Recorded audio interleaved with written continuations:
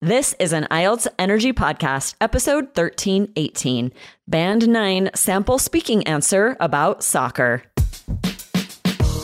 Welcome to the IELTS Energy Podcast from All Ears English, downloaded more than 22 million times with former IELTS examiner Jessica Beck and Aubrey Carter, the IELTS whiz. If you are stuck with a low score, our insider method will help you get the score you need to unlock your dreams. Get your estimated band score now with our 2-minute quiz. Go to allearsenglish.com/my score. Today, you'll get the most honest insider advice about performing well on IELTS Speaking Part 2. Get great tips plus a sample answer about a childhood memory. Don't miss it.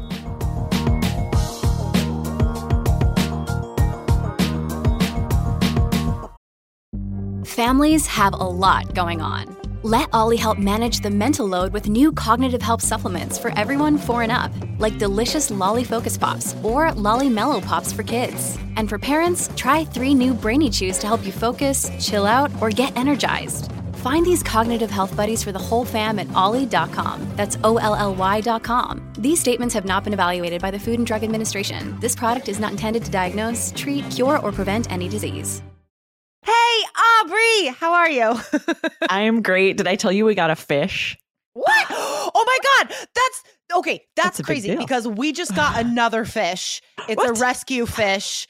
Why are our lives just overlapping with It's tuna, true. I had no idea you had tuna gotten a sandwiches fish. yesterday, fish today? And- Okay, so tell me about your fish. It's a beta fish. We had never had a fish, but we had never had a pet before. And our kids right. have really wanted one. So we're like, oh, we could do a fish. So we got a tank. And I actually grabbed to show you. And all of you guys, if you're Yay. watching on YouTube, you're going to see my daughter drew our fish. Oh, I love that. Beta fish are so pretty. It's bright red. They named him or her, I don't know, Yeah. Raspberry. So cute. She actually my daughter put this by the tank as like either like a mirror or maybe like so that it thinks it has a friend. This like Oh my goes goodness by the fish tank. gracious. That is so cute. You guys, you have to see this picture that Aubrey's daughter really drew. That is precious. It's a good like It's drawing. actually a really good drawing. really of a beta good. fish. It is Yeah. a very good likeness. Check out IELTS Energy TV on YouTube, guys. And maybe you heard me mention something about a tuna sandwich just a minute ago. Guys, do listen to our episode from yesterday about writing task 2 ideas in case you missed that, because yesterday we also discovered that we had something surprising overlapping. Yeah, dude. So we have like a rescue fish now. It's also a beta fish. There was an email one night last week and somebody in my condo complex had just left a fish in a really dirty tank downstairs, was just going to let this fish die. So of course I went to get it. But it's a beta fish, so we can't add him to our tank. So now we just have another fish tank. And James named him Little Man. Lil Man. Oh, so That's his cute. name. Yeah, if you guys listening aren't aware, I'm not sure how you say beta fish in your first language, but they are these beautiful, colorful fish with these big flowy fins. But if you put 2 in a tank, they attack each other. Yeah. Like they won't survive. So they Nope. have to be separated. Yep. Yeah, when you buy them at the pet store, they're in their own little tub Yeah. or they'll attack each other. So I'm so They're glad you very rescued pretty. that fish. They are so I'm so pretty. glad you have a pet now. Yes. Okay, let's get into today's episode, guys. We have an awesome episode about speaking part 2 today. A question from a YouTube subscriber and a sample answer. So, Aubrey, can you read that question, please? Yeah, this is from Erin Kalaskan. It said, the IELTS speaking test wanted me to tell about a memory I had with a child, and I recounted a memory I had with a friend when I was a kid. Will this affect my score?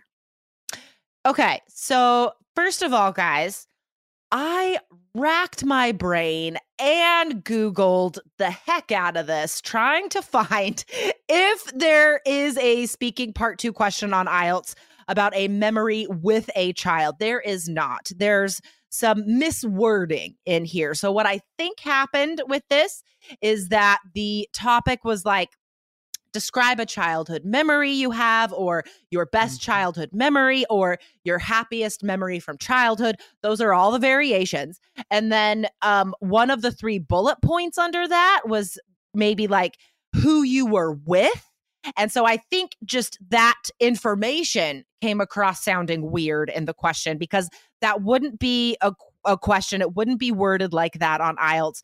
A memory you have with a child, like that's very weird. Right. IELTS is not going to ask you something that would be specific to certain people, right? A lot of young adults or adults, if they don't have children of their own, they don't have memories with children. So that there's a chance that you'd be asked that and literally be like, I have no memories with a child. Well, this is weird. Right. So IELTS is, for something like this, it'll be a little more either general to something that everyone has knowledge of, like their own childhood, right?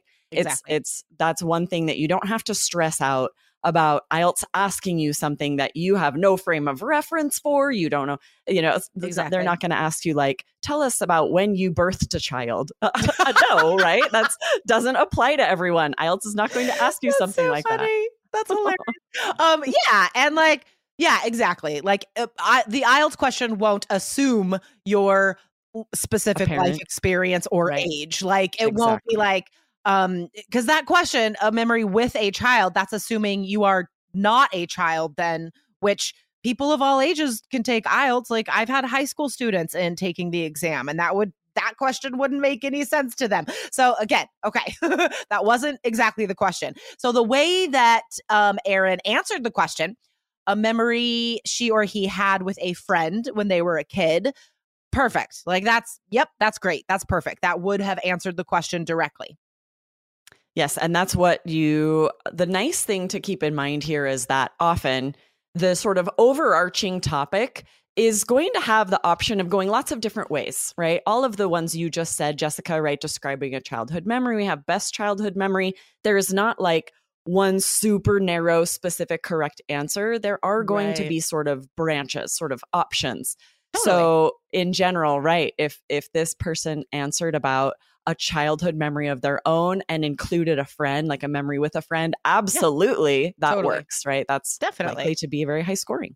Yeah. Oh, for sure. I mean, gosh, like there are so many different ways you could answer this, right? Like what are some things that come to mind when you think of this? Like I think soccer games. I think playing Pinochle and Yahtzee with my grandma. I think playing with friends outside in the park and imagining clouds or unicorns. I like my favorite restaurant when I was a kid, going to Silvana's and eating chocolate fudge cake. Like so many memories. Right. I think about first day of school. I often have really vivid memories of the first day of school and getting new crayons and pencils and notebooks for some reason. That was so exciting to me. Or vacations with family. Those most vivid memories. That's what you would want to share because you'll remember a lot of details. Exactly. Another day is here and you're ready for it. What to wear? Check. Breakfast, lunch, and dinner? Check. Planning for what's next and how to save for it? That's where Bank of America can help. For your financial to-dos, Bank of America has experts ready to help get you closer to your goals. Get started at one of our local financial centers or 24/7 in our mobile banking app. Find a location near you at bankofamerica.com/talktous. What would you like the power to do? Mobile banking requires downloading the app and is only available for select devices. Message and data rates may apply. Bank of America NA, member FDIC. All right, so I am going to give a sample part 2 answer. I did take a minute to take notes, just like you guys will on the exam. Aubrey, can you read the speaking part 2 question like an examiner would, and then you will time me as I give my answer. Yes, I'm going to get my timer ready. So you guys also have a good idea of how long 2 minutes is. You want to make sure to speak for that full 2 minutes. Even if when the examiner says you have 1 to 2 minutes for this, don't let that fool you. You want to use the full 2 minutes. Yes, good tip. All right. Good tip. Okay, Jessica, describe a childhood memory you have. Okay, so this is interesting because I had some childhood memories triggered just a couple days ago at one of James' soccer games. So a lot of my childhood memories have to do with soccer. This isn't a surprise.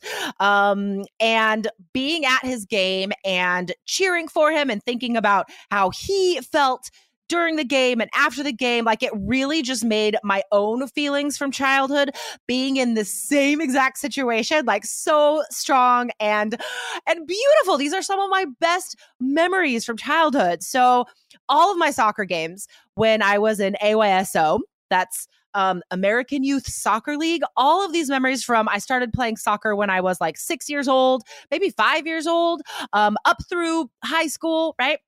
But so many games when I was a kid in elementary school, they were all at this one specific like field complex, which was outside of town. Not that I'm from a big town. It did not even take long to get there, but nonetheless, it was outside of town. And I remember there was this big house that was all by itself in the middle of nowhere on the way to these soccer fields, which were, by the way, surrounded by cow fields, because that's the kind of town I grew up in. But this house, in the upstairs window of the house, there was always like a creepy mannequin doll face. And that was the thing you did on the way to the soccer fields as a kid. Like, you would always look for this house and see which mannequin doll head was in the window, because it was always something different. And it was so creepy. That's such a weird thing to remember. Anyway, so the feelings that came back to me from watching him were like how I felt after the soccer games. Because, like, not to brag, but James did score 2 goals in his game on Saturday. And I was pretty good at soccer too growing up. And I remember my mom would like give me prizes, which I'm not sure how. Thank you. Oh, darn it. I had Do you so much still more to play say. soccer? No, I wish. My knee is too messed up. I can't. Like, I'm going to ask you that follow-up question, because I've actually found students a lot lately. Pause before I give you this amazing feedback on that amazing answer. But a lot of students don't realize that after your part 2 question, you're going to be asked a question that's sort of a throwaway transition to part 3. So you don't want to give a long answer there. Just like Jessica, just something quick. Like, no, unfortunately, my knee's messed up. One sentence. That's enough. Yep, exactly. Okay, so the first thing I want to point out is how Jessica started this answer. If you go back and listen again, she talks about how some childhood memories were recently triggered by her son's soccer game. And this word triggered is really high level. I don't know that I've ever heard a student use it, or at least not often. And it would make such a great filler phrase as well, to say something like, for any question, this triggers something I thought about recently, or interesting, that triggers my opinion about this, right? And all it just means is it calls to mind. It makes me think about something else. So instead of saying that, use triggers, right? Band 9 vocab for fillers, and also a really interesting way to start your part 2 answer. Yeah, totally. Anytime you're describing a memory or feeling, right? It's going to be triggered by something else usually. You could even just say like, oh, that answer, that question, weirdly enough, just triggered a memory I have. Yes. Like, that's the first thing you say in your answer. Exactly, right? That's a really interesting, not common beginning. So Totally. That's going to impress the examiner. Don't say like, I am going to talk about, because that's what every student says, right? Say something interesting. Okay, so the next thing I want to talk about is the amazing intonation. Again, go back and listen if you missed this. When she's first starts talking about memories, and you were like, these are so strong and beautiful. And then again, when you're talking about the dolls in the window, you're like, so creepy. Now imagine if she was using a monotone, how strange this would be if she's just it was so creepy and weird. Yeah. These memories are so strong and beautiful. It was so creepy, right? So funny. That's when intonation is especially important, for you to use the appropriate intonation for the context, for what you're saying, right? You should sound excited, sound like it was a happy memory, sound like it was creepy. And that's how you get those higher pronunciation scores. Yeah, totally. It just makes me laugh so hard thinking about expressing anything I just said with zero intonation. Like, that would be impossible. I know, but unfortunately, I know I do this in Spanish and French, and I know IELTS students have a tendency to do this in English. If you're thinking about the high-level vocab you want to use and the linking phrases you need to use, it's so much to think about. You often forget the actual meaning of what you're saying, and so it doesn't always match the intonation. That's so vital that you keep it varied, right? Allow emotion to show in your voice. Get that interesting intonation. Otherwise, you might get a 9 for vocabulary, but a 5 for pronunciation, and that just ruins your overall score. And honestly, if you're using that much brain space to try and think of vocab to fit in, you're not going to be using a lot of that vocab correctly anyway, because you're not using it naturally. You're taking risks with stuff that you think is high scoring, which lowers your score, right? So I think that should kind of be the takeaway today, because to me, that ties in really well with our episode yesterday.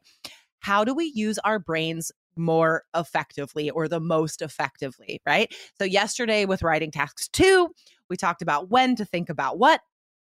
Same rules can apply to speaking, right? While you're speaking, it has to be you just focused on communicating your ideas with as much energy and natural vivaciousness and honesty and personality as possible. This is genuine, spontaneous communication. If you are in your head thinking about grammar and vocab, that will ruin your fluency, that will lower your vocab score, and it will ruin your pronunciation score, right? Everything that Aubrey just said, that ruins your pronunciation score. So I think that is our takeaway today, guys. Like, just be in the moment and just speak from the heart. That sounds cheesy, but you know what I mean. It's true. Absolutely. And if you're using our strategies to tell a story, to tell lots of interesting details about what you're talking about, that vocabulary is going to come. You've been learning it. You've been practicing using it. So instead of being so focused on what's the most impressive word I can say, just like Jessica was saying, instead, tell a story, share lots of detail, and that vocabulary will come up as you speak. Exactly. Oh, what a great episode. Oh, it made me feel so good putting myself in that frame of mind. Nice. The post-soccer game kid warmth. Oh, makes me so happy. All right, guys. All right. So we will be back on the mic next week. Awesome. See you next week. Bye. Thanks for listening to IELTS Energy. Hit subscribe now, and don't forget to find your estimated band score at allearsenglish.com/myscore.